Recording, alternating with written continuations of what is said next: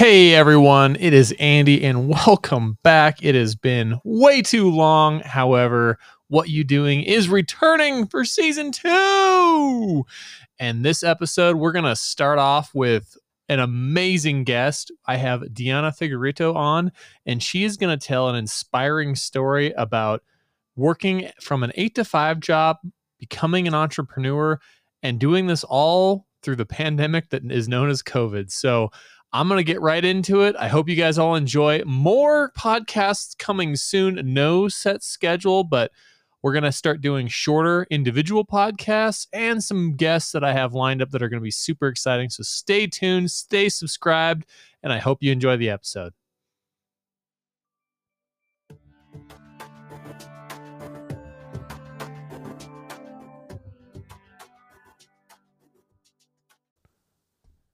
Hey, Deanna, how's it going? So good, Andy. It's a beautiful day. Sun is shining. I know in the pregame we were nice to talking see about you. the sun, and I'm a little jealous. I'm not going to lie. I'm still a little jealous. Yeah, it's pretty nice. It's pretty nice. It's one of the things about living kind of between places, because I do want to live between New York and Lima. So I want to kind of chase the summer, and that would be fantastic.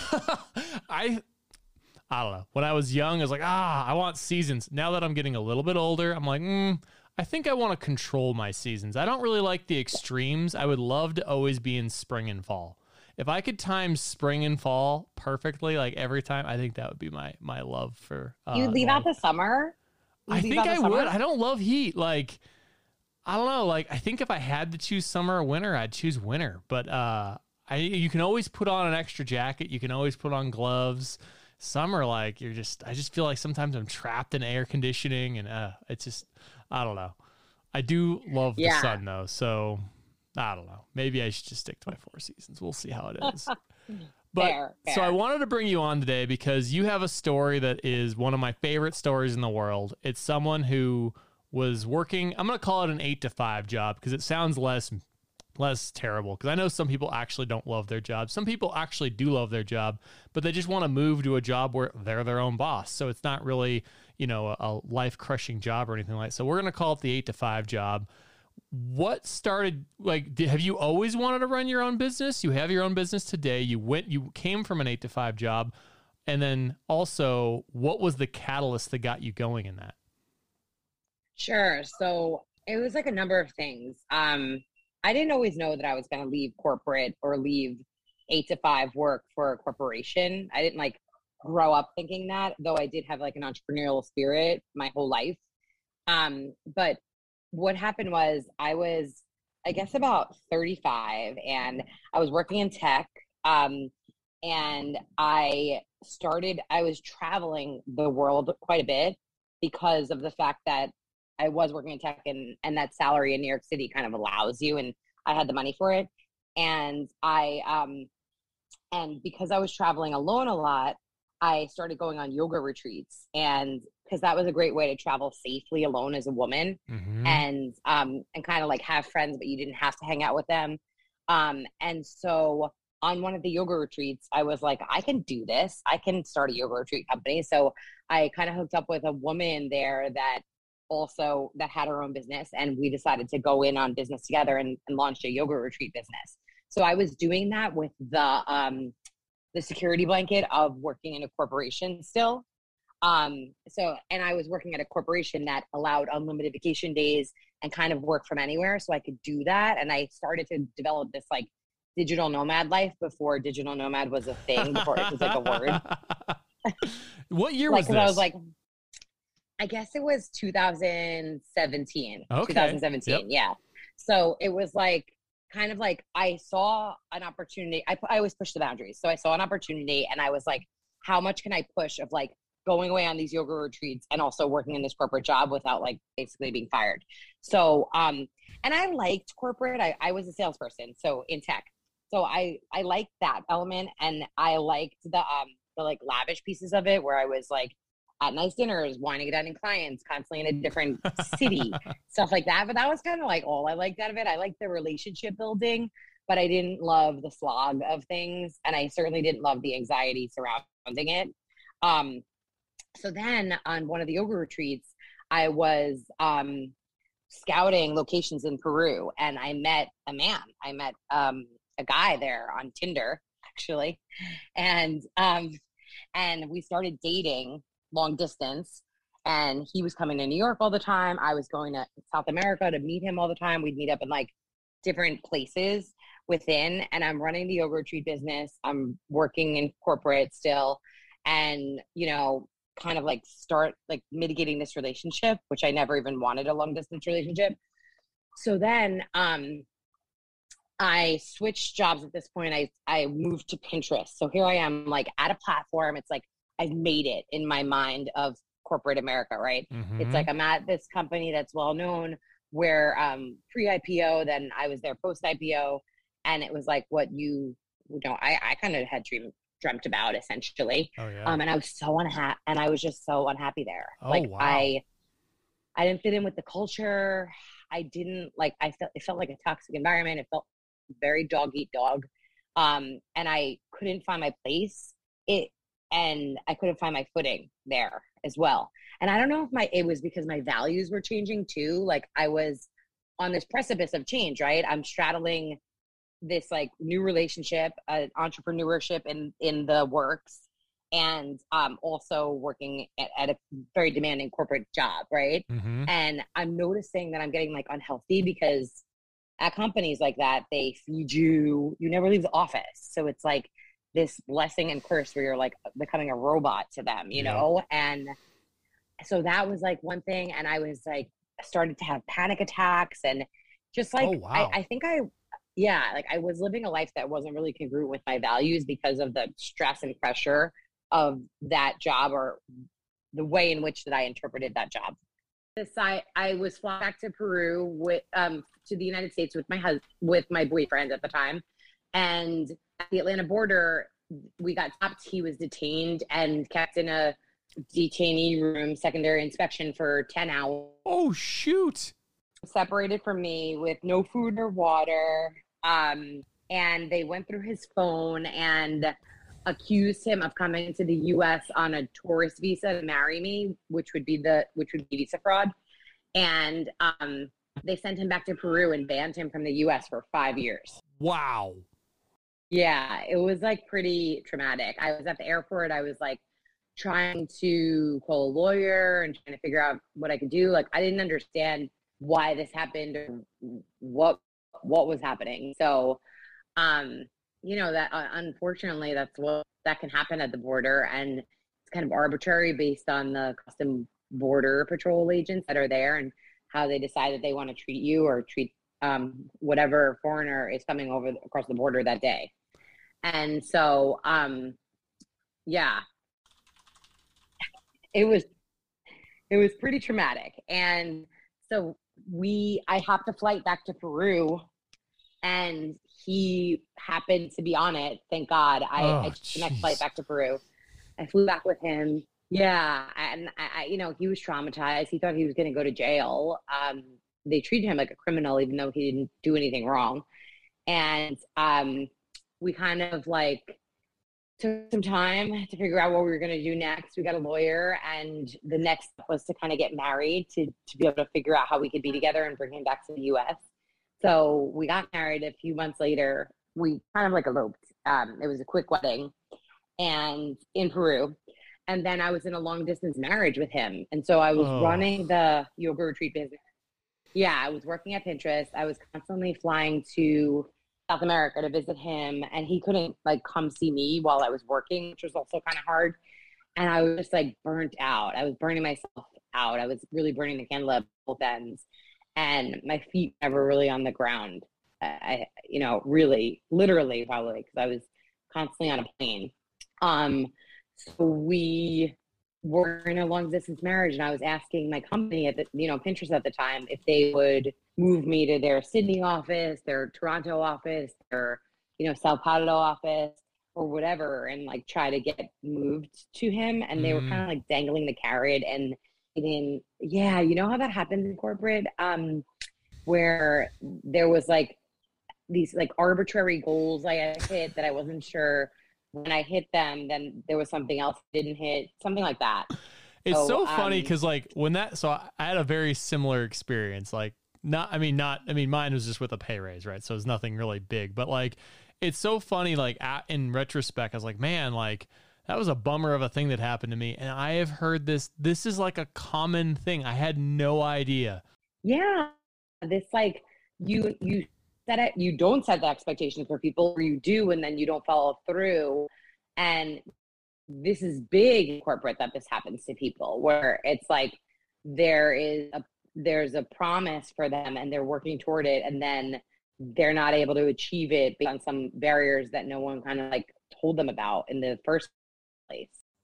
Was what happened with yours as well? Very similar. Yeah. I mean, it was basically like, hey, you took on this new job responsibility. We would love to give you a pay raise, but, budgets, it's, complicated. So how about this? How about we have these really, really easy goals for you to get, and you execute those goals, we'll get you your pay raise. And then, the goals were met.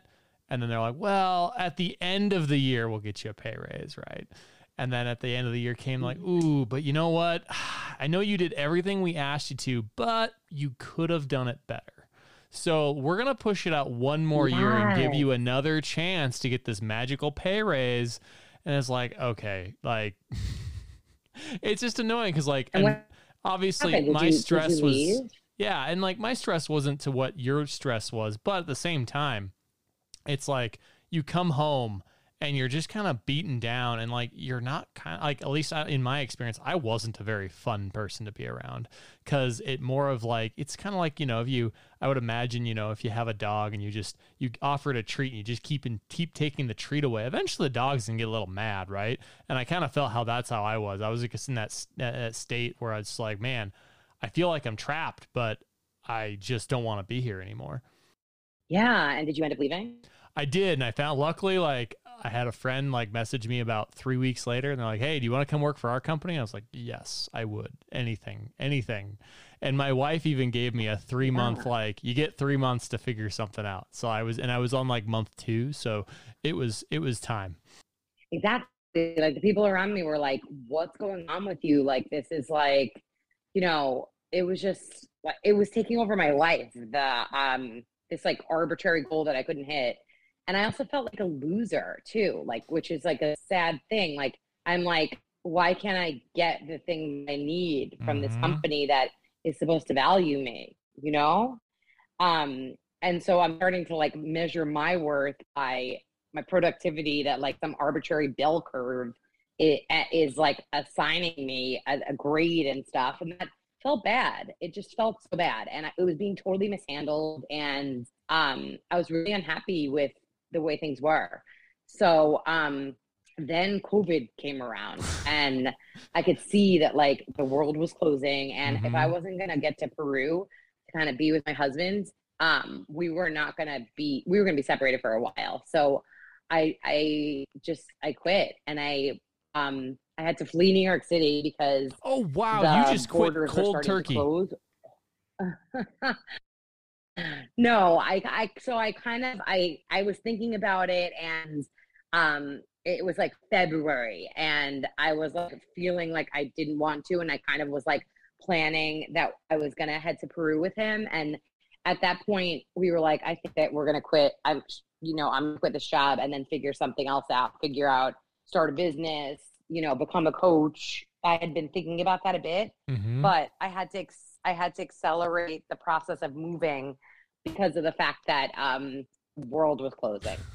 So I did quit cold turkey in February, and then knowing that I was not going to have a job, and knowing that I could handle that, and then had to move up my move date because of the fact that like the borders were closing. So I just fled New York with my apartment still full. I only had like 4 pieces of luggage, and my mom and sister went into the city to move me out. Yeah.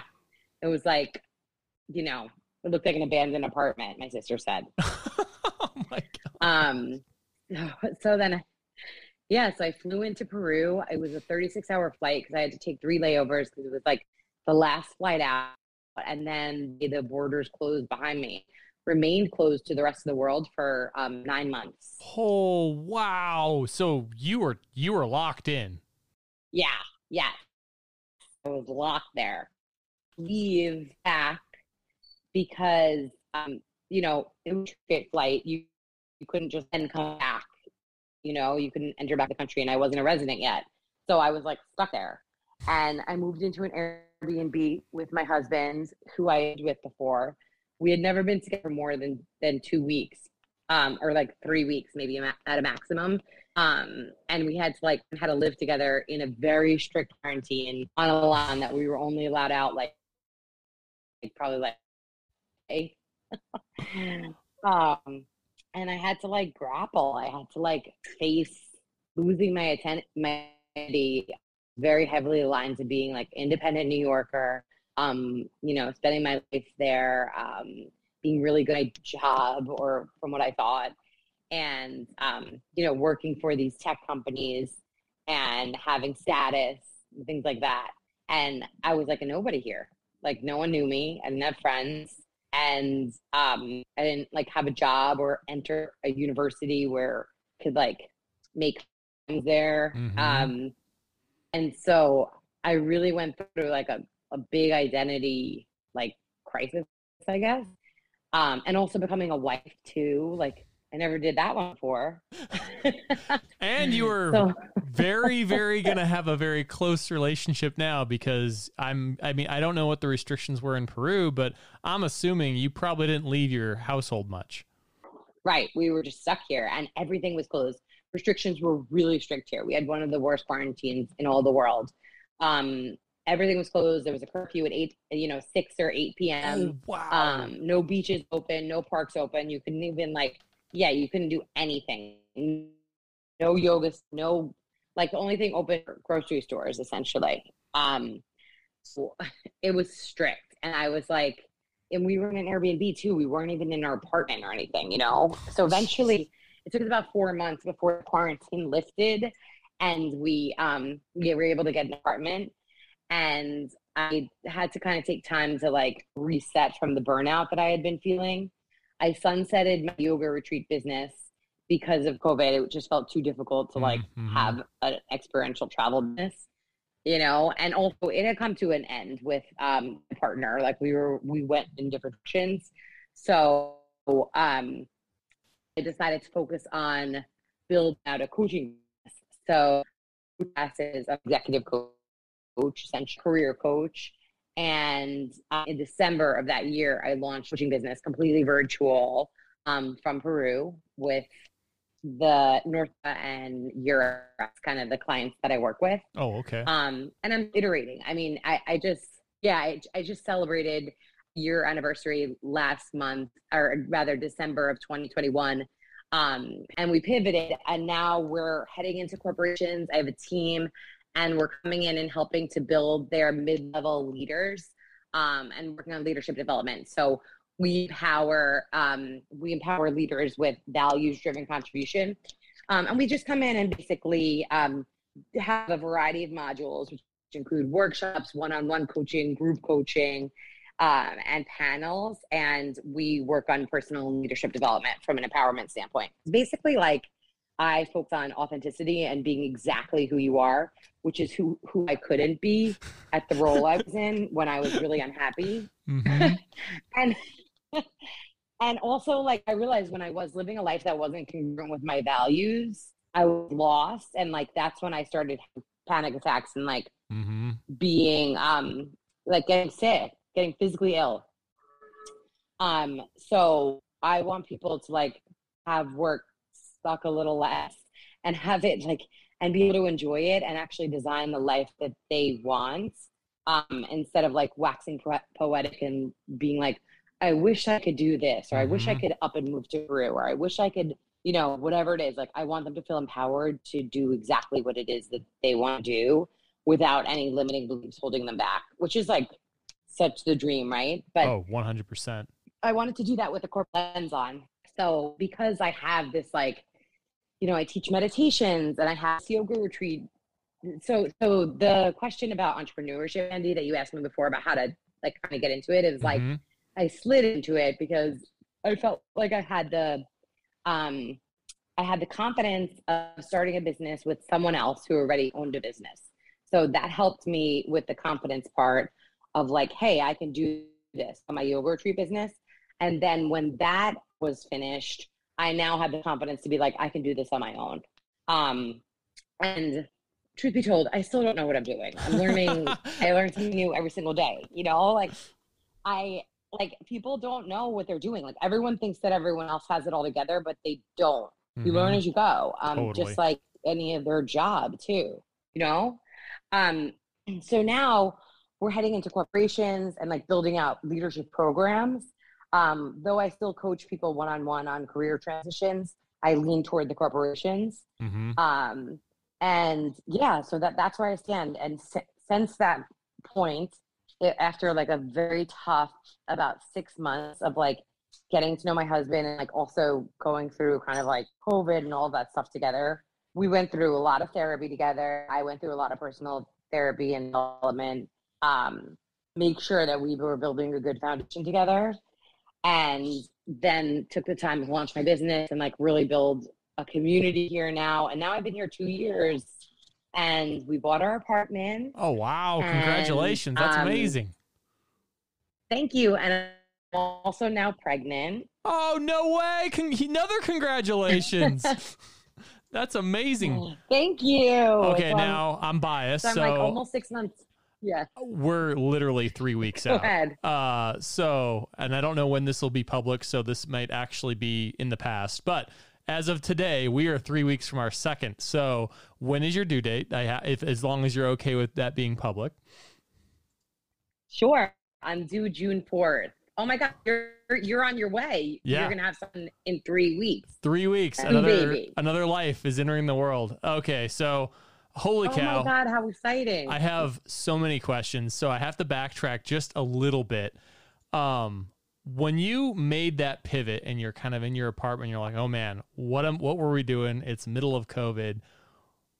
Minus all of the just craziness that you experienced, what was the biggest concern you had with launching the business? Like the number one thing that made you maybe like I'm struggling to sleep because of this one thing. There's probably like three. One is like that I was going to fail and like look silly to like my peers, like, and the rest of the world that I did this, that I took this chance and then would fail. So that was one thing.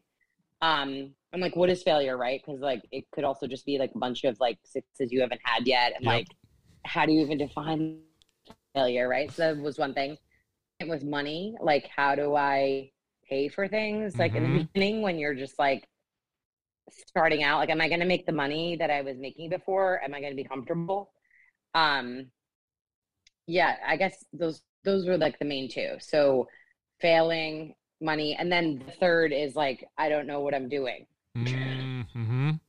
Focusing on the failure side, how did you overcome that? Because that's actually one I haven't talked to a lot of people about, and I do think that might be one that is probably on almost every new entrepreneur's mind, but I don't know if I've talked to anyone about what they did to overcome that.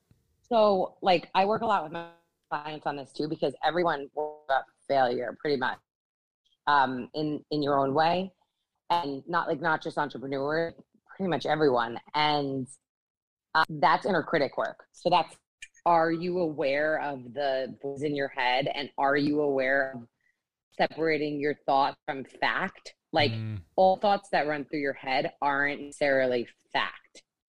And can you actually use mind control to realize that?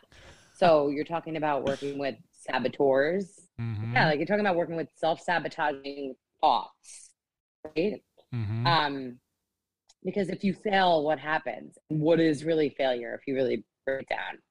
Like some people think if you tried something, you're a winner in that book, and like what, everyone has their own version of what failing and winning is, right? So before it was like I was making a ton of money and working at this tech company where I was getting perk after perk after perk, but I was miserable. So like life succeeding, I don't know.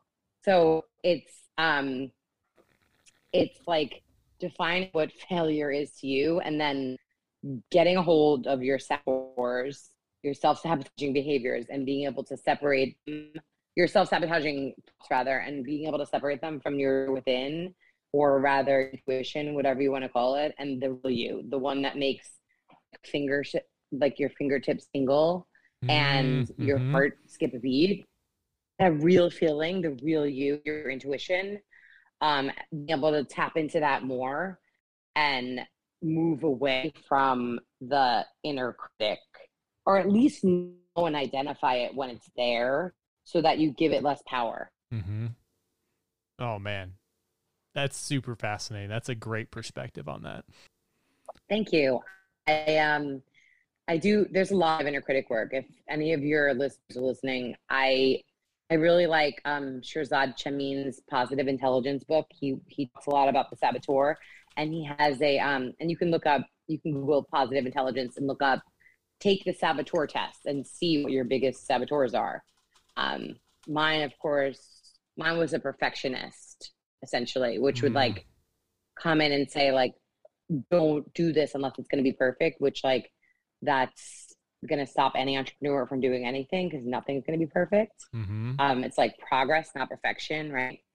So that's one. And then the other, dealing with failure, I think, is having a very strong sense of self.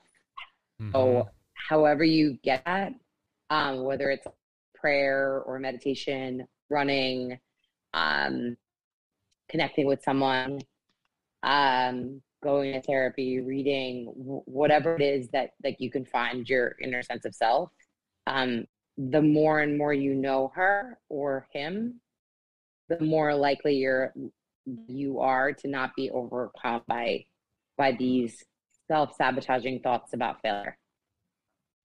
Oh man, I kind of wish I could end it there because that's the perfect way to end, but I have too many questions. So that was yeah. I will totally link all those the book and the test in the show notes. So if any of you guys want to check those out, you can totally reference those, and we'll have those in there. I did want to ask one question about when your then boyfriend, now husband, was going through security and he took all of his things away. So, and this is just more of a personal, this is where my area of field is privacy and security, right? When you said they took his phone away, like, I'm not even kidding, I almost passed out. I would feel terrible, maybe like exposed is a good word. Like, I have no idea. Like, everything is on my phone. I mean, I have it incredibly locked down, but again, I also know that the government has things that can probably bypass everything I'm doing on my phone to protect it. What were his feelings on that? And like, did he have any worries about his data potentially being looked at by somebody? Of course. Yeah. He went through our WhatsApp conversations. Like, we're in a long-distance relationship. There were intimate photos in there and conversations. Like, and the thing is, they opened his phone with software. They didn't even make him use his password. They had software that just cracked it open, which Apple had. Yeah. And like, Apple had not allowed that. I remember during the San Bernardino shootings, I know that was unfortunate, but they still wouldn't allow the U.S. government to open someone's phone. And now they have software that does it. And they do that to immigrants all the time that are crossing the border and go through the phone. And they can go through any personal artifacts. They could read your diary. They can go to all your things. It's super invasive. And I'm an American citizen, and they did it to me, being that my conversation was being had with him on WhatsApp. So he was like traumatized by it, like so violated. Like, I don't even know if he'll feel safe crossing the border again when we do move back there. I was going to say, do you guys have is that almost an impediment from you guys even coming back to the States? No, because I mean, we all weathered a pandemic in a third world country and like watched like what we didn't have and what the United States and like first world countries had at their fingertips. And we saw the poverty here, and we saw like people here, like when there were serious lockdowns, like we had to lift the restrictions in Peru because people were starving. Like it wasn't like the US where you kind of get, yeah, like if you don't work, you don't eat. So it was so different. And really humbling. And this was part of my journey, being here. So we can see the opportunities of being in a first world country, especially being a child there, that supersede what happened to me, even though it was wrong. And I feel it was a human rights violation. And it was a human rights violation.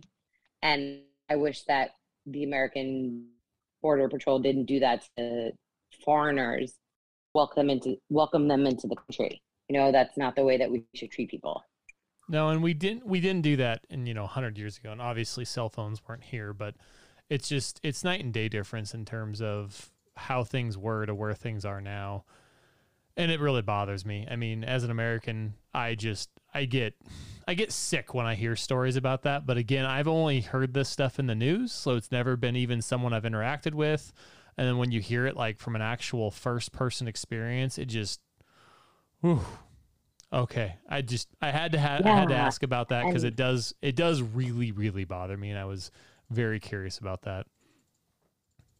Yeah. And then, what was even more harrowing about it was like, I had the savvy and the means to find him if he got lost in a detention center. And I had the English and the money to go and get him and take care of him. Like, what about moms that are separated from children with no English? What about like that? What about people that are poor that are coming over and they do that to them and they have no way of getting a lawyer? What about that?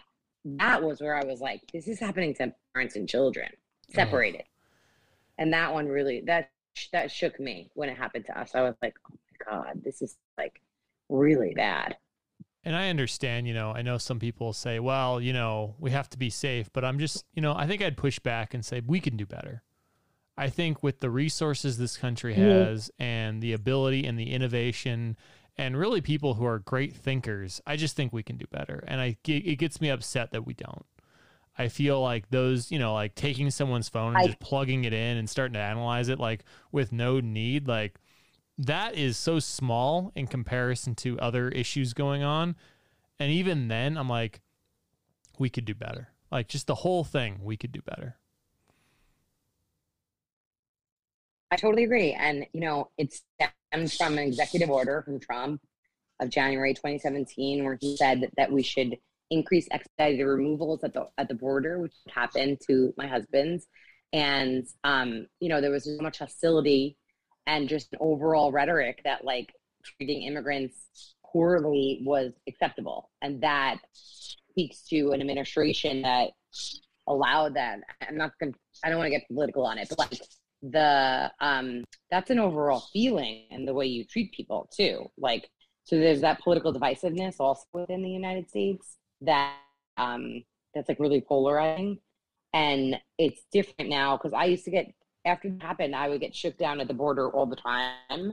And it doesn't happen as frequently anymore. And I'm sure it's hard not to get political when it happens to you. Like, I think that's another thing I always push back on people and like, in terms of what we should do, I have no idea. It's not my area of expertise. But boy, when those things happen to you and happen to someone you love, I do think no matter where you come from a political standpoint, it does change the way you look at things. And it really does make you kind of feel bad. I would imagine especially from hearing what you're saying. Yeah, it was hard to watch and swallow the election and the way people were voting and just like talking to me like I was a extenuating circumstance. Like, yeah, well, that happened, but that doesn't really happen. And it's like, no, this is happening to millions of Americans all over, people across the world. Like, this is part of a hostile administration. So it is personal. So, but the privacy thing, Andy, you're so right. I can't believe that was allowed. And unfortunately is allowed at the border. And I would wish that other countries could push back against the US for allowing something like that. Yeah, because I mean, I just think of like everything I have on my phone, and one bad actor I happen to run into, and he's like, I get to see your phone now. And he takes it, and then he collects that data personally, because it wouldn't be hard to do. I would have no idea that that's where it came from, and he would have literally access to my entire life. And it just absolutely terrifies me. They first started with his bank account, and they were like, let's see all the money you have in your bank accounts. And they said he didn't have enough to be in the US for 4 months, like according to their calculations. And it's like, there's no law, no one knows like how much you have to have, or, you know, so it was like, first it's the bank account, it's the WhatsApp phone call, like conversations, like who knows what else looked at when they had his phone. It was, it's quite wrong. And some of the other lawyers I talked to said they read through people's diaries, you know, everything. And like, just from a human standpoint, you know, law enforcement, whatever, I don't want anyone to see that information. Like, I mean, it's literally private for a reason. And I truly believe, and I know it's not in our Constitution, it is in some other countries, but I do believe we do have a right to privacy. And I'm a huge advocate of that. And it drives me nuts when you hear of things when you lose your privacy for silly things like that. Like, it wasn't providing any sort of anything. And honestly, in most situations, I feel that's the truth. Privacy is there for a reason. And once you give it up, you don't get it back. Yeah. And like that's the whole thing of like, well, you work in tech, so do I. That's the whole thing of being careful about working in tech and paying attention to what's going on around us, what we're allowing, and if paying attention to and voting for people that are enacting laws in place that will protect consumers, people from some of these larger companies that have monopolies over the privacy of the average consumer. Yeah, I completely agree with that. 100%. And I think the part I struggle the most, especially from a political level, is we're electing in general people who don't understand the technology and have no desire or want to understand the technology. And so you see these political, I don't know, testimonial questionings and things like that. And you're like, oh my God, you just asked that question? I cannot believe you just asked that question. It makes no sense. Yeah. Why did you ask that? That has nothing to do with me right now. But again, I could probably rant for hours and hours on privacy and all that stuff. And now I'm probably going to do a whole podcast on it because it's been pretty hot in my mind with things coming down the pipeline. But we're low on time. I have 2 things I absolutely wanted to hear from you before I let you go. Number 1, and probably the most important, what is the food like down there, and what has changed with your ideas of food since moving to Peru? This is much more lighter of a conversation. Oh my God, this is a good one. Food is processed and like available. Like farm to table is cheaper here, and it's not called farm to table. It's just like you go to the market and you're getting something from a farm. So it's like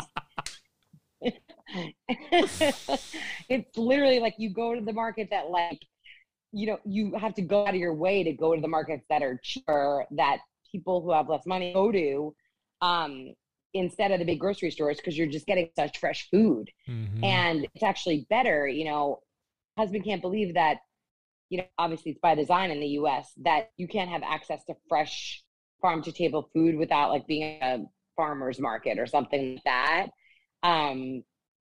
So the food is so unprocessed and fresh. And that's one of the things of like this journey that has been really good for me, like really getting into my body and having a reverence for food. So people take their time to eat it. There's like a lot of hullabaloo around meals and like celebration around them, and time taken for them too. So that's been like, my relationship with food changed so much being here. And also husband has a really good appreciation for it and makes everything from scratch.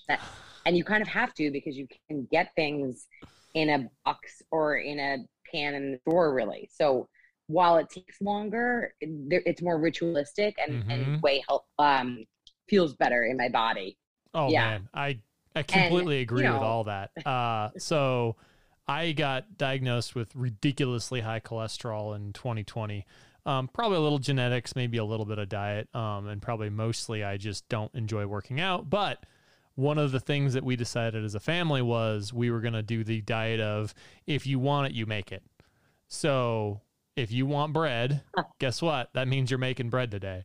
If you want a tortilla, you're going to make a tortilla. If you're going to, and like, I will say it has completely changed the way I look at food because, like, we made tortillas last night, made wraps, made the sauce, everything was handmade. Mind blowing. And it wasn't anything crazy. Like, we're not talking like a complicated meal.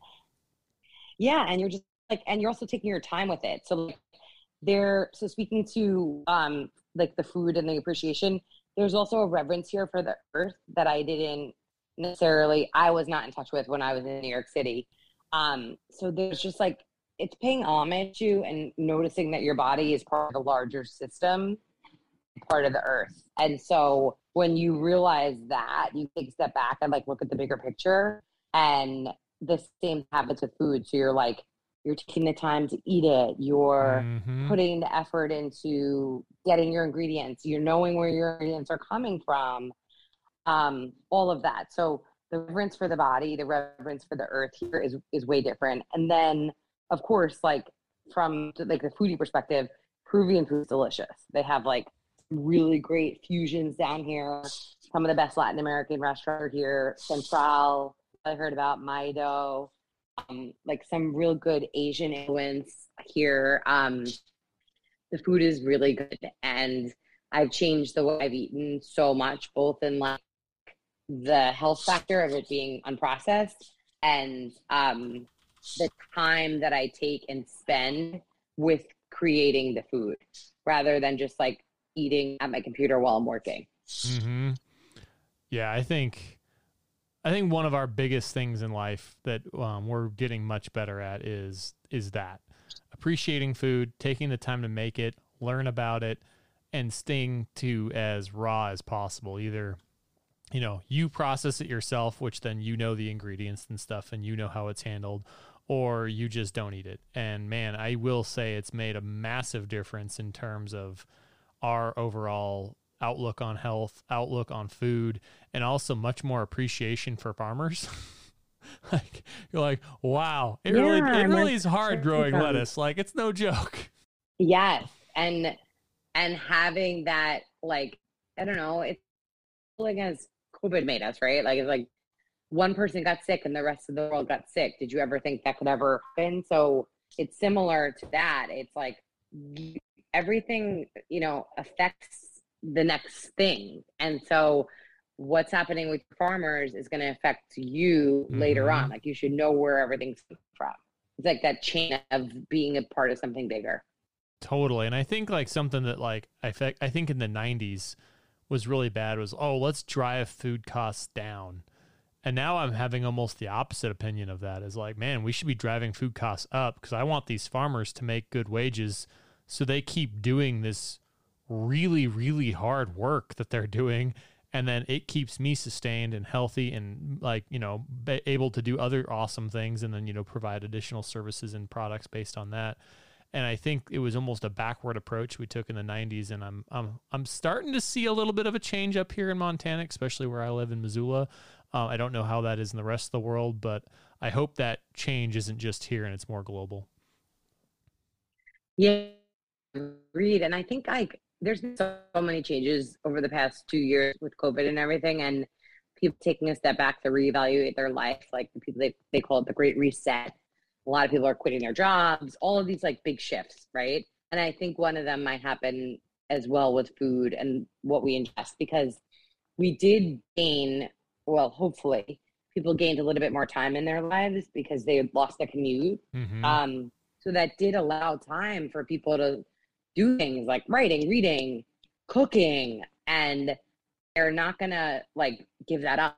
So the workforce shifting, and it's giving them space to that. Like, I know that I spent the past 2 years reevaluating my relationship with food and the way I looked at it. And you just reflected that your family has. So we're moving in that direction. Plus, we have more conscious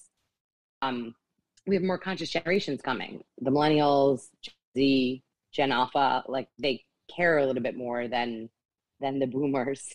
I hate to say it. And I will say, also, I've noticed that I think our generation's also inspired that older generation to maybe reevaluate some of those things. I know my parents have, and maybe I haven't actually inspired them. Maybe I shouldn't say that, but I'm gonna take credit. And I know they've changed their diet significantly over in the last 5, even maybe 10 years. I know that my wife's family has maybe not significantly changed their diet, but I know they've changed their diet in the last 5-10 years. And I kind of hope that we can act as good stewards to those older generations and give them the same kind of positive change that we've had on food, because I do think it's incredibly important. I think you live a better life and have more energy and you have a better outlook when you also are being sustained by something of high quality. Yeah, I totally agree. And I also think that emotionally we're helping that generation as well. Like for my family, boomers could fall back on staying in these jobs for 20-30 years and and being okay with the status quo, but we don't really have that option anymore, because it's not like our life is as good as the boomers were. They were our age staying with quo. So it's like, what do we have to lose by quitting, and so I'm seeing shifts in the way that they kind of like observe us. Like, for example, my parents were like, you can't quit your job and move to Peru. You can't quit a job without another job lined up. And I was like, hey, listen, like you worked really hard to like have a house and kids, and that was your goal. And for me, like I worked really hard so that when I was in a situation that no longer served me, I could exit it. And that's what I'm going to do. So like, that's freedom to me. This was your idea of freedom. And now that I have my business up and running, they're like, I don't know how you did it, but like you're so much happier. And you did that. Like, I didn't believe you could do it. So like they didn't believe in me because they didn't believe in themselves, which is the basic reason that anyone would kind of naysay you. So yeah, and just to circle it back to the food thing, like I do think that we are shifting the generation. We're the sandwich generation, right? We're raising kids and we're raising our parents a little bit too. So we're shifting mindsets too. And they have to, because that's the way the whole world is shifting. Yeah, completely agree. It'll be really exciting. Like I think the one thing of our diet that we are, I wouldn't say struggling, we are having new challenges every day, is with kids. So it'll be very interesting to see like how that works for you and your how you maybe make pivots depending on the scenarios. Because boy, I know kids put it is sometimes we can have the one meal one day and the exact same meal the next day, but the way we say what it is, oh, now I don't like it. It's like, oh, it's the same thing as yesterday and you ate the whole thing. What is going on? Oh my God. Be nervous. I'm so nervous. Don't worry. That one. So she's 4 and she is definitely at that stage where she is gaining opinions and they are now ingrained. So if you say sauce, the word sauce is, I won't touch that. So pizza, nope, has sauce on it, won't touch it.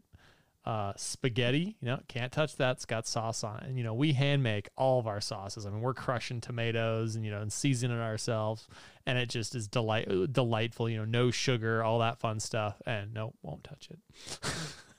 And so it's oh my God, constant pivoting, I think, and like keeping the values that we've established, but then also make sure she gets fed. Look, I love a big opinions on a 4-year-old girl. Like at least she's gonna be, gonna not let anyone take advantage of her. 100%. Well, hey, it was an absolute blast talking to you, Deanna. I thank you so much for spending an hour with us to kind of talk about your journey and stuff like that. You had some of the most amazing quotes. I'm going to get a couple things that she talked about in the show notes, but I did want to, I know you talked about your business just a little bit, but I would like you to do a little bit of a pitch for everyone just so they know what you do for a day job in your own business. Sure. Thank you so much, Andy.